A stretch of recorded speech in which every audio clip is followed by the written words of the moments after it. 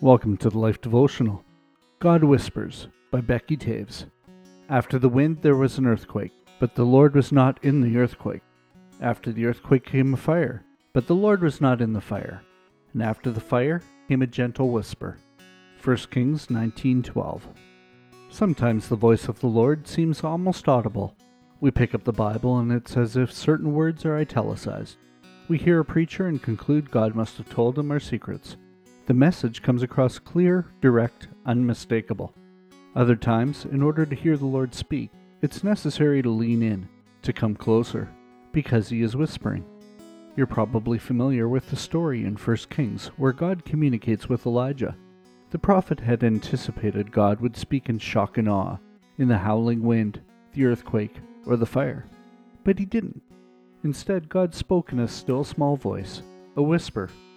Maybe Elijah had to silence his expectations of how God would speak before he was ready to listen. Could our expectations be causing us to miss his whispers?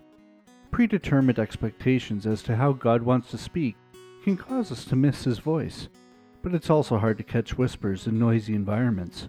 We get distracted by the loud and the blaring. The voice from our endless to-do list shouts we don't have time for quiet. The worries of the life scream for our attention. Before long, we develop a habit of not listening. Let's not let any of these factors cause us to miss the whispers of God. Let's be alert, always listening for his voice, wherever we are, whatever we're doing. Let's lean in close so we don't miss a syllable. A prayer for today.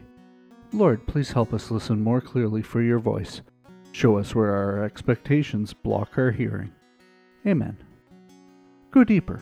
As you read the scripture, take time to listen for God's voice speaking to you through the passage.